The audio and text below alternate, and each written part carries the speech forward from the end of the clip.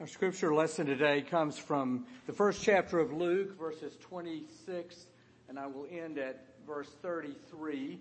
This is the familiar story of the Annunciation to Mary by the angel, explaining the birth of her child. And we will stop the story midway. You can pick it up on Christmas Eve, but I want to stop it at the point at which I'm going to preach the sermon. In the 6th month, the angel Gabriel was sent by God to a town in Galilee called Nazareth, to a virgin engaged to a man whose name was Joseph of the house of David. The virgin's name was Mary, and he came to her and said, "Greetings, favored one, the Lord is with you." But she was much perplexed by his words and wondered what sort of greeting this might be. The angel said to her, "Do not be afraid, Mary, for you have found favor with God. And now you will conceive in your womb and bear a son, and you will name him Jesus. He will be great and will be called the Son of the Most High, and the Lord God will give him the throne of his ancestor David. He will reign over the house of Jacob forever, and of his kingdom there will be no end." This is the word of the Lord. Let us pray. Lord, as we gather in this place today, may the words of my mouth, may the meditations of our hearts, by the people who are seated next to us, be they stranger or closest people in the world to us. May the thoughts and feelings the music brings forth from us, and may our unspoken and spoken prayers all give you glory and edify your people. In the name of Christ we pray. Amen. One morning this week I had left the house and had driven rather than walked to church, which is my normal way, for I had a luncheon at which I would need my car. I had come from reading emails in which I had first had an intense reading of a friend's anguish and anger over the degree of Israel's response to the terrorist attack of October the 7th, and the sheer number of Palestinian civilians who have been killed in that response. This friend is a retired professor of European history, and his email was more than simply an expression of feeling. It contained facts and figures and citations of the sources from which he had drawn them. At approximately the same time, I had received a text from a Jewish friend who is traveling in Europe and fearful of wearing a Star of David because of the degree and intensity of the protests against Israel near the hotel in which she was staying, and the resulting fear for her own personal safety. 2 communications from 2 people I know and respect. Intense, poignant, tragic, angry, sad. Communications about war in another continent far away from us, which in an earlier generation would have been written by hand and sent by mail, arriving, if at all, days, if not months, after circumstances on the ground might have changed. But communications which in our age were sent in the moment of their conception and arrived instantly. We are a divided country, a divided world, many of us even divided within our friendships and family relationships. And we have the ability to communicate our strongest emotions that arise out of these divisions as soon as we experience them. And we have the ability to share them with people close to us or with anyone else in the world who has a handheld device.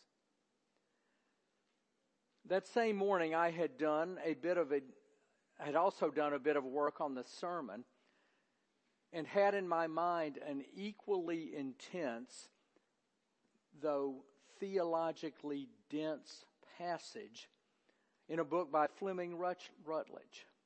It was a passage which ties the birth of Christ, we are around the corner from celebrating, with his crucifixion on the cross. Rutledge writes, "The incarnation is the other essential pole of the Christian confession, of the Christian faith.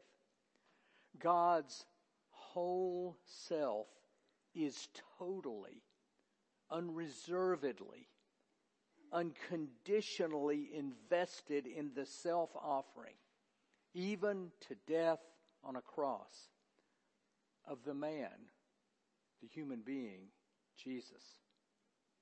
She continues, "If God is not truly incarnate in Jesus as he accomplishes his work on the cross, then nothing has really happened from God's side, and we are thrown back on ourselves. If there is no incarnation of the Godhead in Jesus' sacrifice," she says, "there is no salvation apart from what human beings can contribute."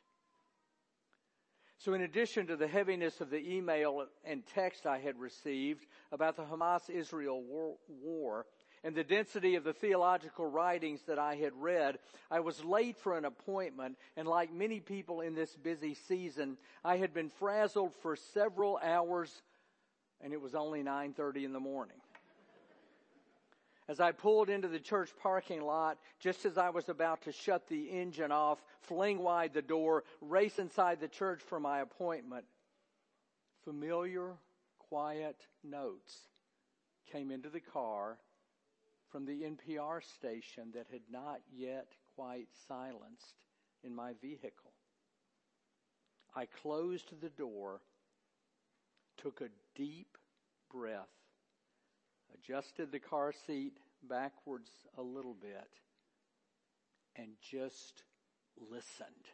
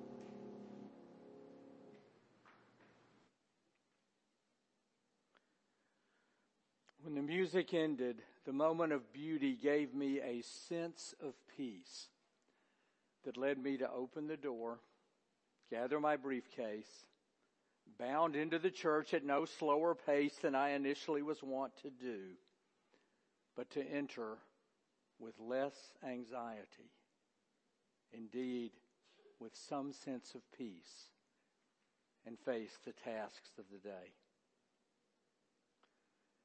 At some point in this season, I hope that each of us experiences a moment of inbreaking beauty, a moment that stops us in our tracks just as I was stopped.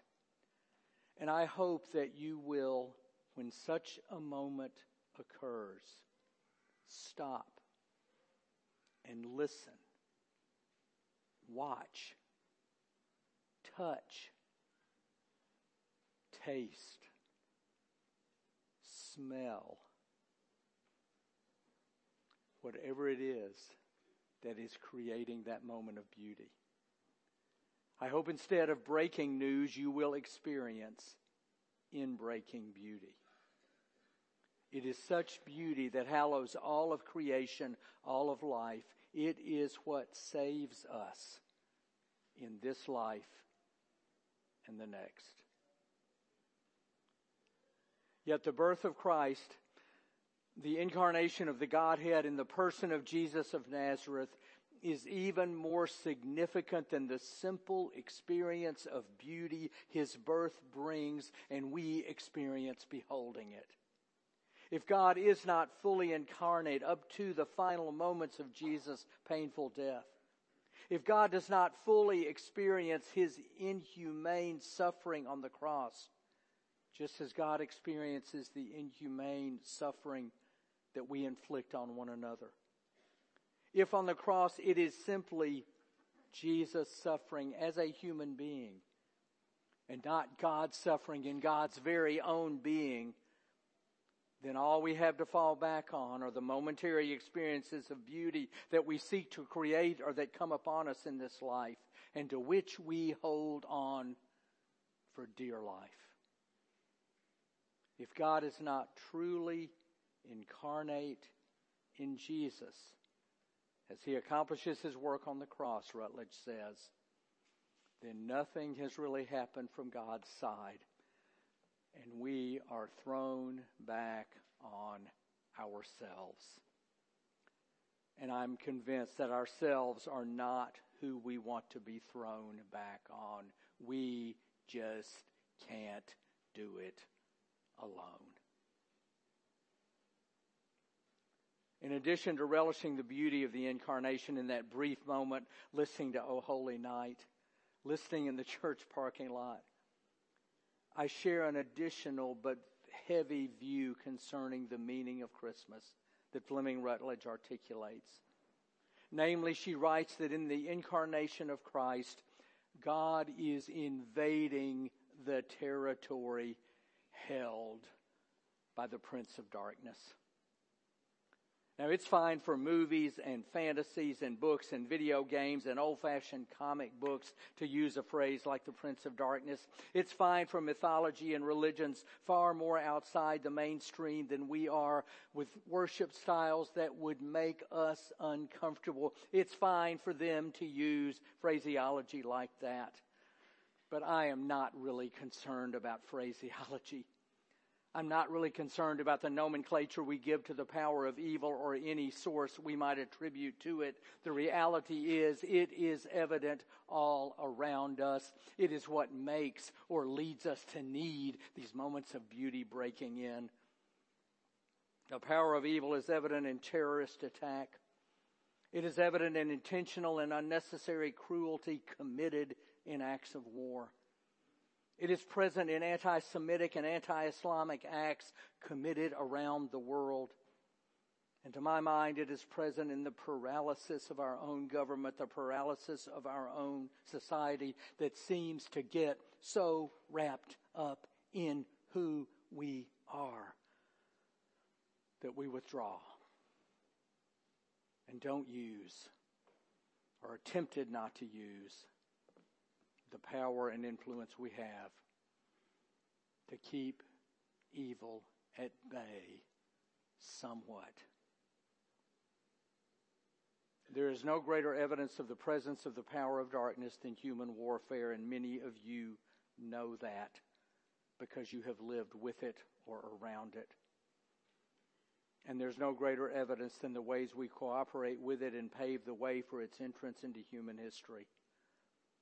But as Rutledge reminds us, the incarnation of God in Jesus Christ, the birth of a baby in a manger in Bethlehem on the West Bank, promises and embodies that on the last day, whenever it comes, in whatever form it occurs, there will only be one ruler, one Lord.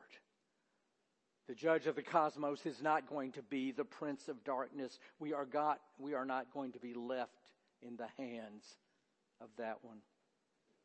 Radical evil will have no status. Death, as Paul says, will have no dominion. The victory of our Lord and his Christ will be the absence of evil forever. This is the deeper beauty of the incarnation of Christ. It is deeper even than the beauty of O Holy Night. The victory of our Lord in Christ will be the absence of evil. So at this point, I'm only 1,400 words into this sermon, which is about 3/4 of the normal. So you're about to get a break today because it's almost coming to an end. Now, the title of the sermon is No End, but that's not intended to be a description of its duration.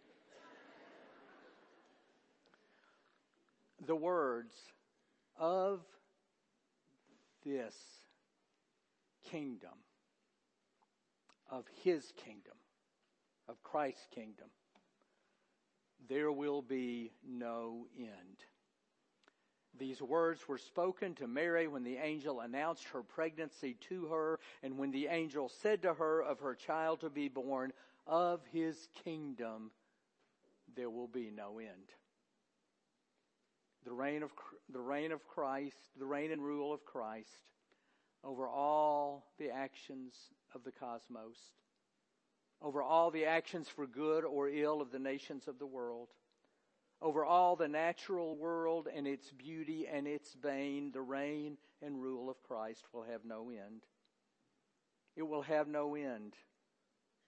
Its rule over the climate, with its wonder and with its threats, over our lives and all their beauty and their disappointment, over our families with all their capacity and intention to nurture, and with all the ways they don't live up to that. The reign and rule of Christ will prevail over all our relationships with all their sustenance and their distance. It will prevail over our hearts. It will prevail over the vocations in which we choose to serve and the vacations we choose to take. And the reign and rule of Christ will prevail over the politics into which we are drawn for engagement and service. The reign and rule of Christ will have no end. No end. This is the source of beauty that stops us in our tracks and keeps us going every day, every week, every month, with grit, with determination, with courage, with hope, and with joy. No end. Amen.